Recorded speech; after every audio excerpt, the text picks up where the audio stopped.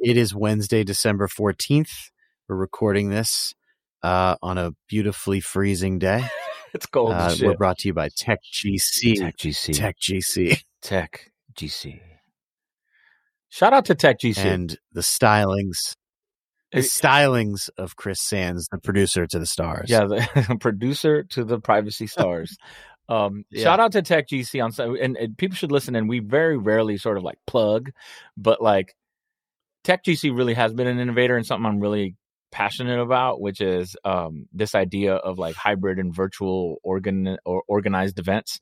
A lot of organizations could learn from TechGC and how they reacted to the pandemic and have sort of continued to provide these types of experiences because they're super inclusive, man. And we'll talk about it a little bit later, but I think it's important. And so shout out to TechGC for leading on that front.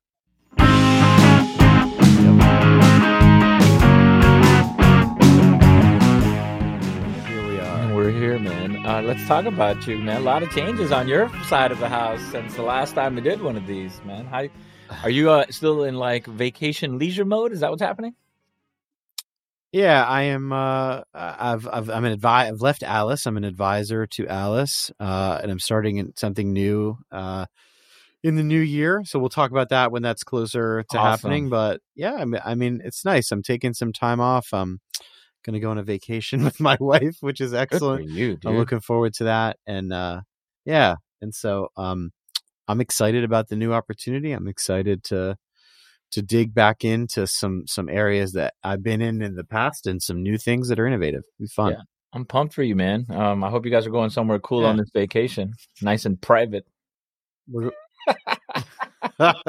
Yeah. I'm not going to talk about it because I'll get targeted. No, yeah, I don't want the paparazzi to come find you guys. But like, I hope you're going somewhere really cool and have fun. I'm checking out the last week of December too, man. And I'm going, I live in Atlanta. I'm going up to Appalachia and just going to hide in the mountains for a few days. But I need it, man. Solo mission. Just going away, man. Just going away, man. And my big plan for January is I really want to focus on the concept. And we're going to talk with Todd about this a little bit later, but like, I really want to focus in and zero in on like the debate, the public debate and the regulatory debate around personalization. I think it's wrong. I think we're having the wrong conversation, and I want to see what I can do to affect that to be a more productive, meaningful conversation than is something good or bad. Well, think about the excitement around crypto and blockchain. Yeah. And, the idea that your wallet, right, is yours and is protected, and your place on the blockchain is yours. It's interesting that it doesn't get the same level of intensity that ad tech personalization gets, or personalization and other, on a dating website or whatever. Like, it's been around forever. Yeah. I also think the idea that people don't like tailored experiences, whether it be ads or content or a dinner at a restaurant, is ridiculous. And like, as a premise, it's not a good premise. And I don't know why it's so pervasive. And so anyway, I'll be thinking about that quite a bit while I'm in the mountains. But also I think like, you'll see me talk about it more and more on LinkedIn, because I just think and on the podcast, because I think for me, like, if I'm going to have a professional theme in 2023, it's going to be let's have constructive conversations about the value and meaning in people's lives of personalization in all spaces. I'm here for it. Yeah, that's interesting to think about. I'm going to think about what my theme will be in 23. Yeah, man, that's my theme. Defend personalization as a meaningful part of human culture and society. That's sort of like where I'm thinking about this. But anyway, somebody who's been thinking about this for 650 years now is Todd, no? Yeah, he's a wise vet. Yeah, he's like a grizzled old veteran, like he's been around.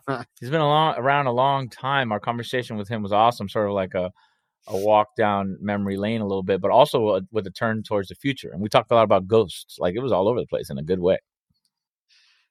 Yeah, he's an ad tech, I would say legend. Yeah, I think in so. terms I think of privacy. he's up there with the icon. I think he's trained a bunch of people that we respect, and then also like he and I have in common starting out in privacy in financial services, and there's a lead into the ad tech side of things. So he's been at it for a while, and he's a connector of people, 100%. Which is a really important. You and him have that trait thing where you're always bringing people together. I really like that. Yeah, try to. And emulating him in a lot of ways. Yeah. Oh, man, I'm excited for the combo. All right, I think people are going to like this one. Yeah, let's share it, man. All right, here we are. Here. What's up? We did it. All right. We're back. All right, we've got our good friend Todd Ruback with us. We've known him many years. It's good to get you as a guest on the show. Thanks for coming. Thanks, man. It's my pleasure. It's my pleasure. And thanks for your patience. We tried to do this before, but Andy's laptop exploded. Did you get a new laptop, man? I'm going to. We were just talking about that pre-recording. I'm going to get a new laptop, so that'll be good. We should have a whole episode called "Andy Gets a New Laptop" and just go through the steps. Top highest ratings ever will be that episode for sure. Riveting stuff, man. Yeah. So Todd, let's. I have a question for you. Let's start off. When did you get CIPP certification? When was? I don't want to like make you, ask a question that is sort of like dating you, but I'm curious. Date me. I mean, look, I got my CIPP when I had hair, so a long time ago. I would say, the years blend together, but 2008, 2009. Right around there. Man. I got involved with IAPP around 2008. So I bet it was 2009. So a long time ago. Yeah. We had Peter Kosmala on who developed the program, the certification program. So you were probably one of the early folks that did that program. Yeah. I remember, that's kind of somewhat early days at IAPP, and, my first summit, the DC Privacy Conference was again around there, and I think maybe there were 700-800 people in attendance. So it's a whole different world. Did you take the test on a laptop, or did you take on a computer, or on like bubble sheets? That's a really good question, Pedro. Yeah, you know what? I think it was a computer, but it might have been those bubble sheets. It was a long time. The old bubble sheet IAPP certification. You know what I mean? Yeah. Let's take me back to high school. Bubble sheets, man. Scantrons. Remember all that stuff, man? High tech. Yeah. Well, so Todd, how did you I'm curious about a couple things. One in ad tech, because ad tech's been part of your game for a long time, but also how did you, within the world of ad tech, how did you position the fact that, we need a chief privacy officer, or I am that? Because that's a relatively nascent idea 10, 15 years ago. Yeah. So look, my route into privacy kind of writ large is, very much zigzaggy sort of a path. But I had been at a mid-sized law firm in New Jersey. I got into privacy law actually way back in 2005. In that time frame, I had taken a break from law for a number of years. I was working at a large IT outsourcing company from Y2K time period to 2003, 2004. And I had to develop a GLBA privacy program for one of our clients in order to have business with them. So that's when I actually first got into this space. And so kind of fast forward a few years later, so I started doing privacy, really focused on financial services. Then an opportunity came up to join, early days, not quite founder, but first wave of employees with a privacy tech startup, a solution provider. At the time, is called Evidon. It was later rebranded as Ghostery. and it played in the ad tech space. Getting to your question, right? And we were able to identify that third-party industry, the whole ecosystem of online trackers, if you will. So they needed, a grown-up to come in who was a lawyer, who knew privacy, to help create the internal privacy office that they needed to grow properly. And then, so that was how I actually got into the space originally, and was my initial exposure to ad tech as well. Were you also like building legal from the ground up? So like, yep, contracts, yep, all those things at once. Yeah, exactly, and making sure we practice what we preached. That we could, point to our own internal privacy program as, best of breed when we're out there, talking to our clients and selling our products. Were you at Ghostery during the rebrand? Is that what I heard? Were you? Say that again. I missed that page.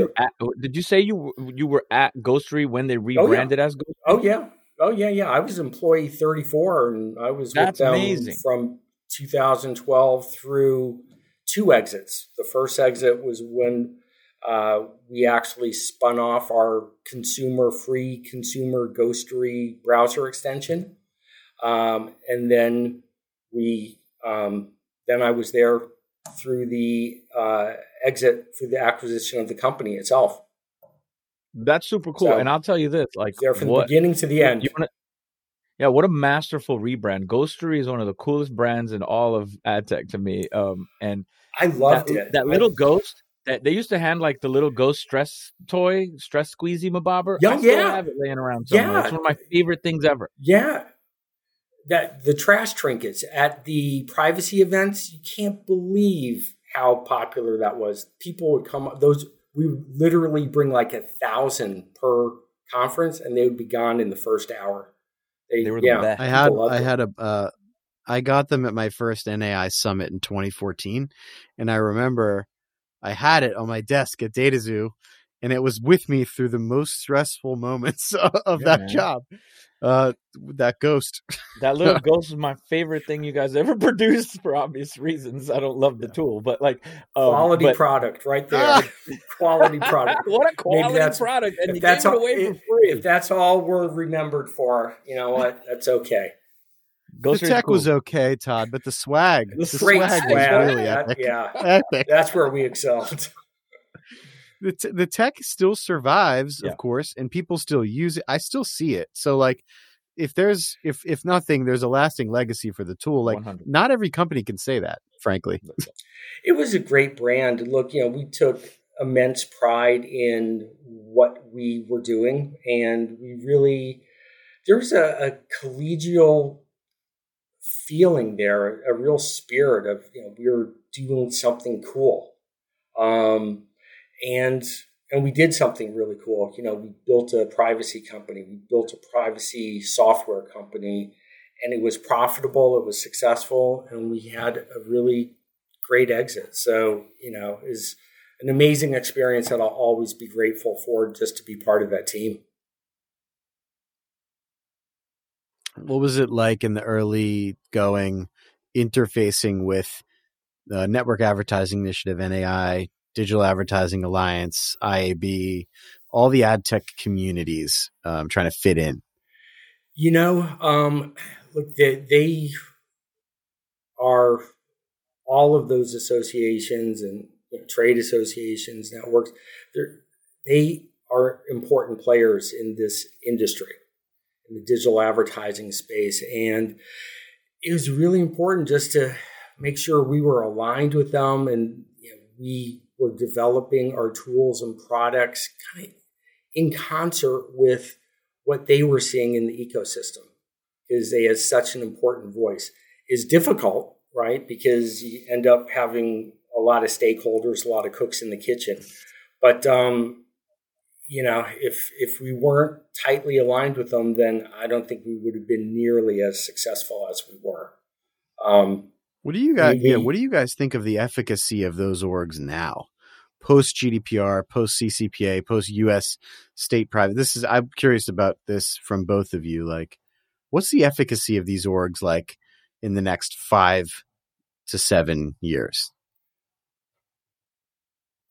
Pedro, I'm dying to hear what No. you have to say, but I'd rather react to your thoughts. Yeah. So, look, the reason I love the ad tech / martech industry, right, is because it is always innovating and responding. It's never standing still, and that same notion, I think, is true with the organizations, right? IAB, DAA, NAI, all the alphabet. And, I really see them responding to this changing market. And this market is always under big scrutiny, and it's only getting more intense, the regulatory and consumer scrutiny. And I see things like, the IAB responding with transparency, consent framework, TCF, and it's run into some speed bumps and some roadblocks, but it's responding to those as well, and it has responded to market demand and need for the CCPA as well as the CPRA with its global privacy platform, right? A set of technical signals to help you recognize consumer choice, as well as the modified service provider agreements. So they are playing a dynamic, active role, and I think is a really important part of the overall solution that companies need to incorporate into the new regulatory requirements in this changing landscape. Yeah, I think Todd's right, by the way. Like, I think their role changes. I think they have to evolve with the times, which is, when the NAI IAB first came about, if you think about what the purpose was, it was to fend off regulation, right? It was, hey, we're going to self-reg and we don't need governments to come in and tell us how to run all of this. We can do it ourselves. I think that was part of the plan. Don't think they succeeded there for obvious reasons, right? And so now I think it's more like helping the industry comply with rules and helping interpret the rules and helping organizations like build united approaches to compliance versus a bunch of companies doing their own thing and then maybe getting terrible enforcement outcomes or just bad readings of the rules, right? And so I think this is the new role. And I can see these organizations sort of like starting to fall into that role, and it's exactly the right way to evolve, I think. And by the way, I don't think they failed in fending off regulation. I think it's one of those scenarios where it was going to come no matter what. And so now we're here. In 2015, ahead of the GDPR, I was at an NAI board meeting, and I raised the specter of like, why doesn't the NAI provide ad tech specific DPO service post GDPR? And basically I got shut down pretty quickly. That's, not angrily, but like, that's not what we do. Yeah. That's not who we are. And I got to tell you, like, I don't want to pat myself in the back or whatever. Like, that's not a bad idea. And it's still not a bad idea. And it speaks to what you're getting at, Pedro, I think.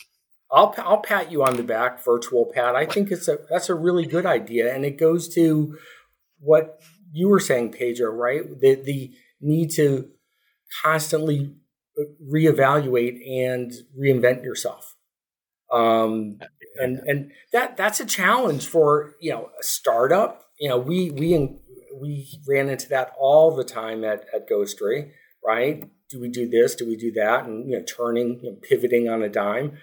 But it's really hard for a trade association or another nonprofit or an organization that represents a body of industry players. That's not their charter.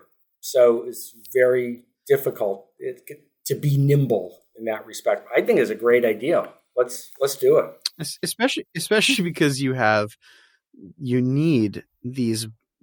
Ad tech is such that you have such big companies participating in that ecosystem that without them moving and knowing what they're going to do, there's difficulty in putting something out there as an idea, because you really need the buy-in of some of those bigger players, or you need to know what they're doing, and they're trying to be nimble, and it's harder to be nimble because they have so many constituencies and considerations and things that are outside of what a nimble startup can do. We can do a lot more, but you need to know, what is Google going to do? What is Meta going to do? What's Amazon going to do? Right. And good luck, divining that, right? Because, that's hard to decipher. I think you can get it. And Pedro, I'd be curious to hear from you about this. I think you can get it behind closed doors for sure. Like, you can get an understanding of the directionally where companies want to take things. But I think you're right, Todd. Like, how are you going to get that in any sort of public discourse? I do think that, like, Apple, which is the most secretive of us all, right, of the big techs, is increasingly transparent. I don't know if that's the right word, but whether because they're being forced to, or because they see it as a good move to fend off some of the like anti-competitive critiques, they're talking more about their plans, which I'm seeing and I welcome. I think companies like mine and where I work, Meta and Amazon and Google, have already made that transition. Like, I think Meta is broadcasting what it wants to do and asking the world for feedback on the way there. And we've been doing that for years now. I think Google does exactly the same thing. They've done it in a lot of ways that are a little bit better than we have. And we learn a little bit from them and they from us, I'm sure. And Amazon is starting to unlock its ad business insofar as being more transparent and helping people understand exactly how big and robust it is. So, like, 5 years ago, I think all the big platformy tech players that I just named off were all operating in silos and quietly. And behind the scenes, we're maybe sharing tidbits. Now I think there's just different levels of transparency, but all are leaning and trending that way. The challenge, though, I think, is there a space where we can all collaborate? And when I say we all, I mean the big ones, the ones I just read off. I definitely don't see a lot of collaboration across these companies. There is between some, but like, if we all work together, particularly around think about things like pets and like industry adoption. Imagine if these big five, Apple, Amazon, Meta, Google, is that 4? Whatever. If we all got together and decided this is going to be our collective strategy on pets, and we're going to adopt tools that interoperate, right? Like, imagine how cool that would be for human beings, for the people, our users, our customers, or whatever. I think that's a little bit of a panacea utopia type of aspiration, but I think it'd be cool. That's an interesting idea, right? And then in theory, you could standardize the architecture of the privacy enhancing technologies to have privacy and security just baked right in. So your privacy choices are already there and can easily be, executed or turned on or turned off. And that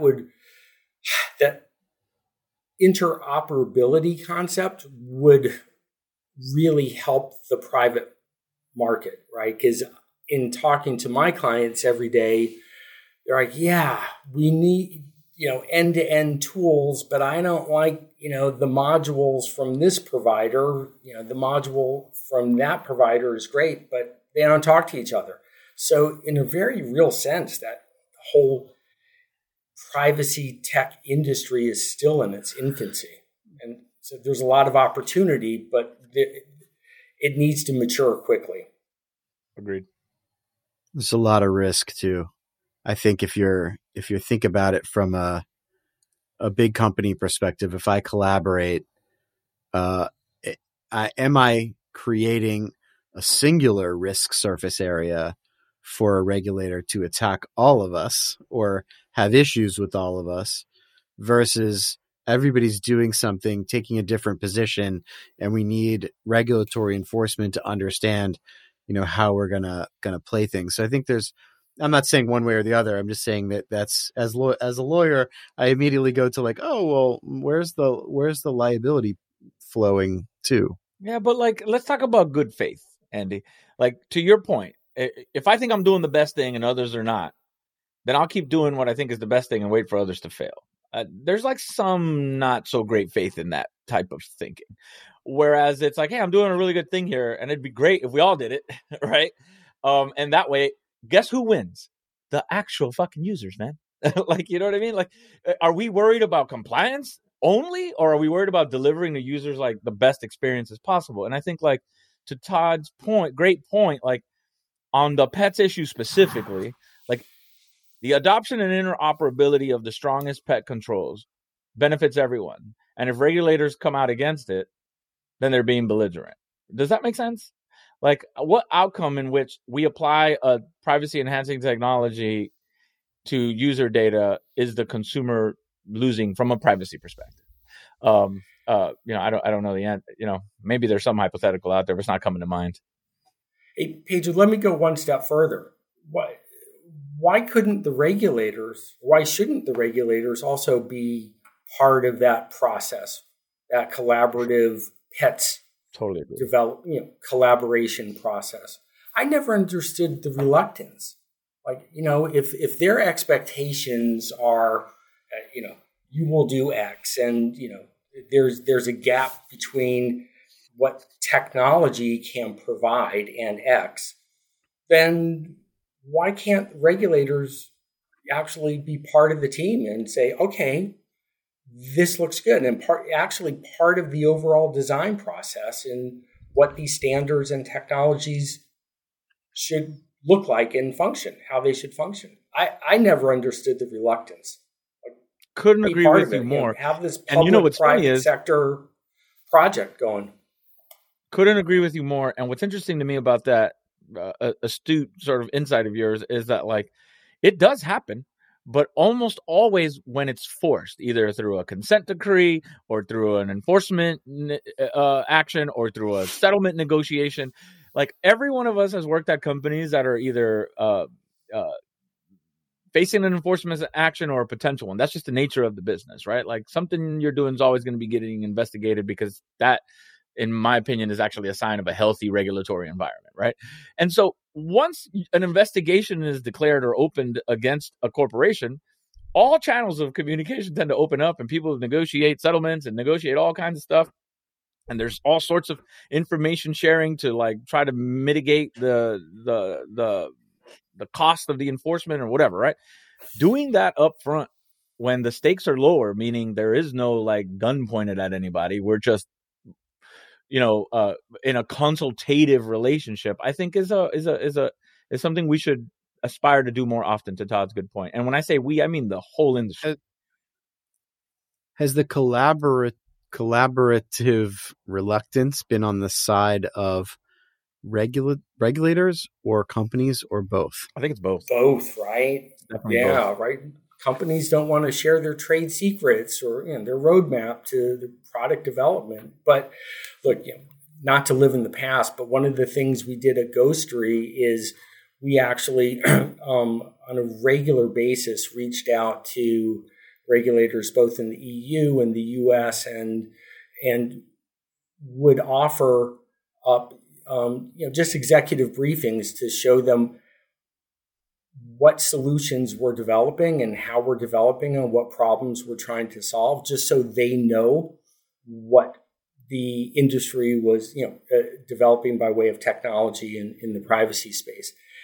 Again, to Pedro, to your point, there was never a case where a regulator said, I like this, I don't like this. Yes, please, include this functionality. They never said that, but at least we would expose them and socialize our future roadmap, our product development roadmap. And I thought it was it was an ongoing, effort and exercise, but I thought it was worthwhile. So we made a big investment in developing that regular cadence of communication, just to, if nothing else, to build credibility, to educate the regulators about technical limitations, but also evolutions. And I thought it was a worthwhile project. But in a sense, I'm thinking about it. didn't, the global privacy control, the technical standard, under the CPRA, wasn't that a sort of an example of a public-private sector collaboration, right? Because there were stakeholders, from the private industry as well as representing the California AG that helped to design the global privacy control. Yeah, I think that's right. And it's an example, I think, of a non-adversarial consultative process, right? I think it's unavoidable to have adversarial scenarios. I get it. They're going to come. But like to your point, Todd, like being proactive about engagement and leaning in from both sides, I think if we're worried about delivering the best products, services, safety, and privacy to consumers, to me, the best way to do that is in a non-confrontational, collaborative, consultative process between companies themselves and between companies, organizations, and companies, NGOs, and regulators. Like I know it seems a little kumbaya-ish, but I think we got to aim there, and we got to aim there more intentionally.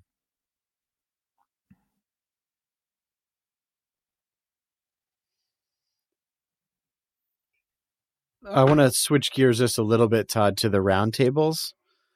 We are talking about collaboration, right? And so it's pretty relevant. Like you ran these roundtables in New York City, and it's relevant to what we talked about before, like what's happening behind closed doors versus what's happening sort of publicly. Sure. You ran these roundtables in New York City with chief privacy officers getting together going back a number of years. What did you, number one, sort of like, what did you hope to gain from it? And what did you gain from it? And I know you're still doing them. So like, what do you, sort of think about it long-term, and what do you get out of it? And what's the driver?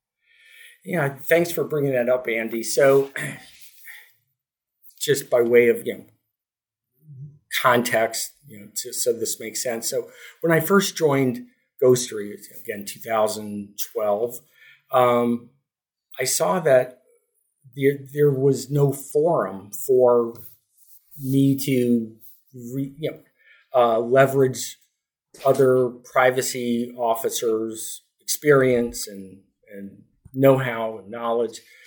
So I decided to create that forum.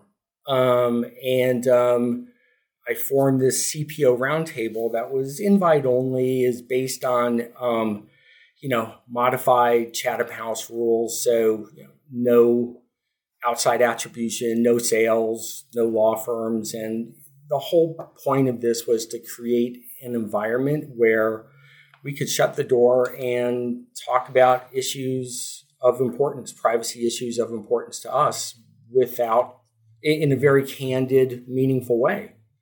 And the collateral effect or result was that we also built community and built friendships, but also professional community, so that we could leverage each other's skills and experience whenever unique situations came up. And originally, it was limited to 20 CPOs, and I get asked all the time why, and that was because that's how many people could fit around our conference room table. But we would shut the door, and our CEO, he would be walking by. You could see we had glass doors, and he would be walking by the whole time, just to see if he can get in. But no, we shut the door, and he wasn't allowed in. And anyway, fast forward. So I've been hosting this thing. It's been going for over a decade now. And with COVID, we had to switch to virtual meetings. We've been meeting on a quarterly basis without interruption. But until COVID hit, we were meeting in person every quarter. And now we're back to hybrid sort of meetings. But the nice thing with COVID is, nothing is nice with COVID, but the unexpected result of going virtual was that we could expand the participation. So now we've gone from 20 to about, 60 CPOs. But again, the challenge is, when it gets too big, groupthink kicks in and no one likes to talk. So, so we're going to go back to in-person meetings in the relative short future. But again, this has just been a tremendous forum to really make friendships and be able to leverage each other's experience. And I will say one other thing in closing is that word got out, right? And there's been a waiting list to, for CPOs to join, but also word got out in the regulatory community. And there were numerous instances where the regulators would actually phone up and say, hey, I heard about this. I would love to come and speak to the members because I know it's an informal back channel, if you will. So they could have also speak candidly with the CPO community so they could have honest conversations without fear of the press picking it up. Was it cross industry verticals? Oh yeah. So it ranges from the largest companies to CPOs at small startups. But yeah. One thing that your point about COVID sort of by chance or collaterally increasing access is really important. I hope we don't unlearn some of the teachings that we've gotten during the pandemic, which is offering remote and hybrid attendance to these types of events is inclusive. And it means more voices come to the table that either for economic reasons or geographic reasons, or wait for it, disability, can't make these in-person meetings. And so I encourage anyone listening to this, planning any events, including the IAPP, to continue to provide for hybrid and remote experiences, because it really just brings new voices to the table that don't have the resources sometimes or the capability to make it to these in-person conferences that tend to be where most of the news is made. So let's increase access and keep going hybrid. I think it's the right thing. TechGC's done a good job of that too. 100%. Not to plug our own folks, but 100% true. Yeah, but they have. Yep. The facts are facts. They have, and they were the first organization to do DoorDash gift card, to your house, so that you can continue to have the sort of break bread aspect of these events, which are underrated in terms of trust building, as you said, Todd. It's not about the food. It's about we're sharing a meal. We're more relaxed. We're talking about things. We're talking about our real issues that we're facing. Yeah. Because at the end of the day, you got to know the people and you got to trust the people that you're doing business with, right? And you only get those relationships through, time spent with each other. It's that tactile sort of a requirement. I want to tell a quick story. When we did a version of this roundtable with just ad tech people, pre-GDPR leading up to it, it actually one of the members ended up being the person that sort of incubated TCF and then pushed it over to the IAB. So we were having these conversations. We were actually out in San Francisco, having a conversation once, and in the afternoon I could tell people needed something. So in San Francisco, there's all these apps and services that do, and so I found a cookie service that delivered all these freshly baked cookies. Oh, I us. love that. We had these cookies come in. People were so excited. We had cookies, and some of the best ideas came after we stopped, relaxed, and had a few moments. And so it's not a small thing, really. No, well, these little gestures, right? These small things actually are quite big. They can be big things. I mean, I think cookies were apropos as well. Yeah, cookies is a nice little entendre there. I know we're running out of time, but I want to ask the most important question of the podcast here. Ghosts have been a big theme of our conversation. So Todd, do you believe in ghosts? Oh, I believe in spirits. I believe in ghosts. You bet. All right. Do you think there's a spirit of privacy past and present and future? Is that how we think about this? Wow. Yeah. That's a good question. It could be. So yeah. So what do you think the spirit of privacy future will tell us? I think the spirit of privacy future is very expensive. Yeah. Indeed. Who is this? Who is the Scrooge of privacy? Max Schrems. Max Schrems. You know what? I disagree. I disagree. I think he plays an important role as well. He's the Robin Hood. You think he's the Robin Hood of privacy? I don't know. Is he a hero? Is Max Schrems a hero or not? Or a ghost? I guess since we're on ghost names. It's hard to say. It's hard to say. I think he plays an important role, right? He shines a light on things that may be uncomfortable, and he's forcing organizations to have very uncomfortable conversations. Is that a bad thing? Is it Max? Is it Max or is it the GDPR?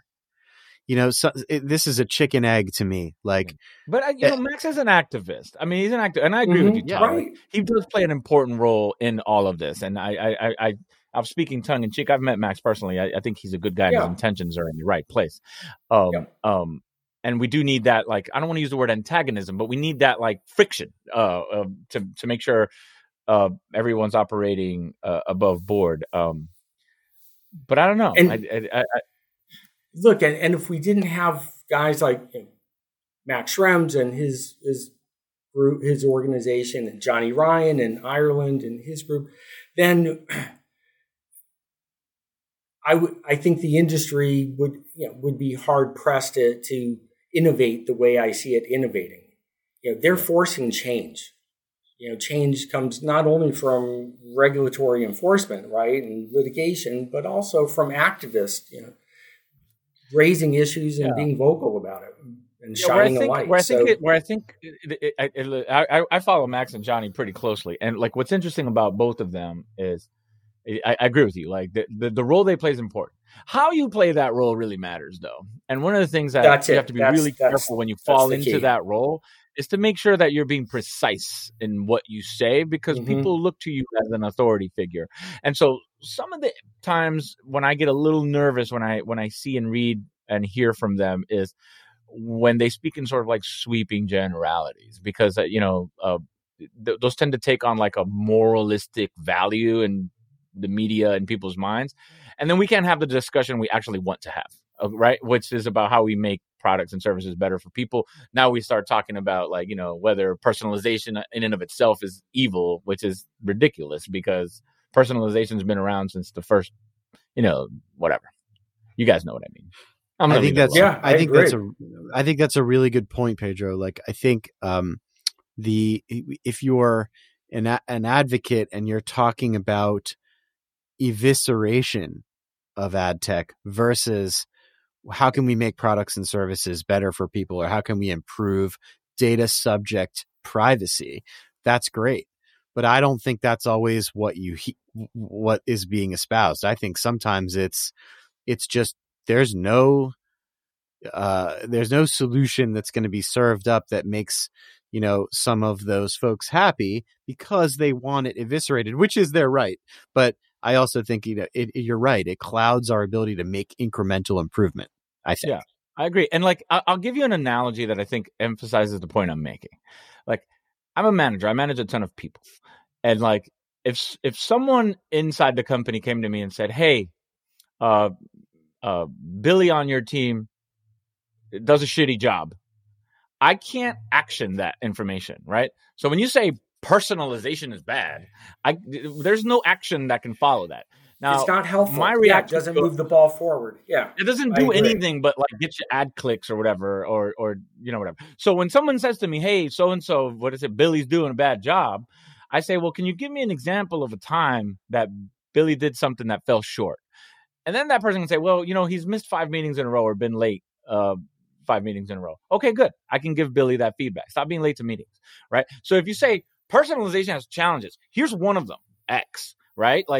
And then let's talk about X and work through X and solve for X. Then we are having a constructive dialogue. If we're just throwing grenades, what does that solve? What does it help? What does it fix? That's my gripe exactly. with some of the Twitter philosophers, right? Whatever. Billy punched a colleague. Okay, yeah, we gotta let Billy all right, go. Billy. We gotta let Billy go. Okay, Billy. Billy's gotta go. Billy's a ghost. All right, all right. Last thing before, enough about Billy, I guess. Todd, any quick advice for people starting out in privacy? You've been in the game a while, new folks trying to come in because it's a hot space. What do you tell them? Yeah, this is the reason I got into this space, because it's one of the few areas that I thought I saw was so collegial. And, it's while it's grown massively over the last, 17 years or so since I've been in it, I still see that collegiality. And that's just something, again, is so attractive, because when you have that, then you can have situations of collaboration, growth, create new tools, new products and services that you just wouldn't otherwise have. So I think it's a great space to be in. And look, I know the tech sector has gone through, a bit of contraction, and the ad tech industry is under a lot of pressure. But again, it's always reinventing itself and innovating. So I'm really bullish on privacy writ large, and also ad tech specifically. There will always be opportunity. Agreed. Well, we have to figure out how to help people action it in the early days of their career. And I think that's some of that collegiality. We can lean on that in terms of helping people. And we can do more, I think. We can always do more. Yep. And again, Thanks. Yeah. No, thank you. This has been awesome.